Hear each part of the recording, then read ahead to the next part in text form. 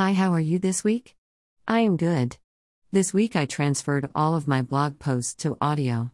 So you can listen to them on Spotify or Apple iTunes. This is so exciting, and I am really glad that the Word of God is being spoken all over the world. Don't forget to order my book From Egypt to the Promised Land from Amazon. You can get a paper copy or an ebook. Thanks for your support. This week I want to blog on letting the little things go. In our life, we allow God to help us with the big things as they are too difficult for us to do on our own. But often we handle the little things ourselves. Except one little thing added to the next little thing added to the next little thing leads to exhaustion. God wants to carry all our burdens, and not only the ones that are too big.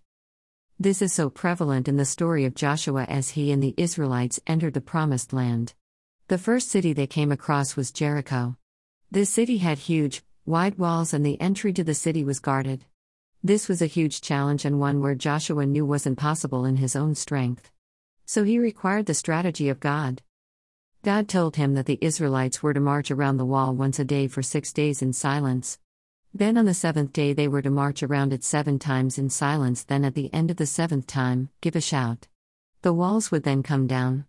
This sounds like a weird strategy, but it worked. The next town to be conquered was Ai. It was so small compared to Jericho that Joshua didn't seek the strategy from God. He thought he could do it in his own strength and the strength of his army.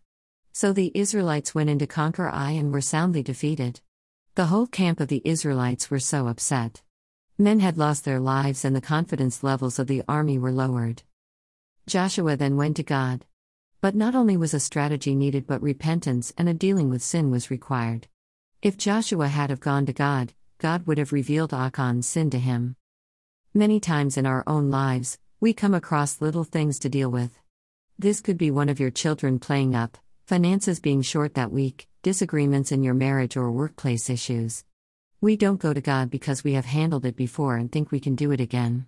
But while we may have got through it last time, this time God wants to be involved. God not only wants to give us a strategy through, but He also wants to reveal changes that we may need to make in our own lives or in the lives of our family. This is why we need God so much. He can see the big picture. We can't. He can see the future. We can't. God wants to be totally involved in our lives in both the little things and the big things. Song of Solomon 2:15 states that the little foxes spoil the vine. Why? Because it is those little things that add up that can create stress and tension in our lives. The word from God today is let Him handle those little things and big things. He just wants to help you as only a daddy can. Bless you heaps, and keep living the life God intended for you. Bless you. Karen.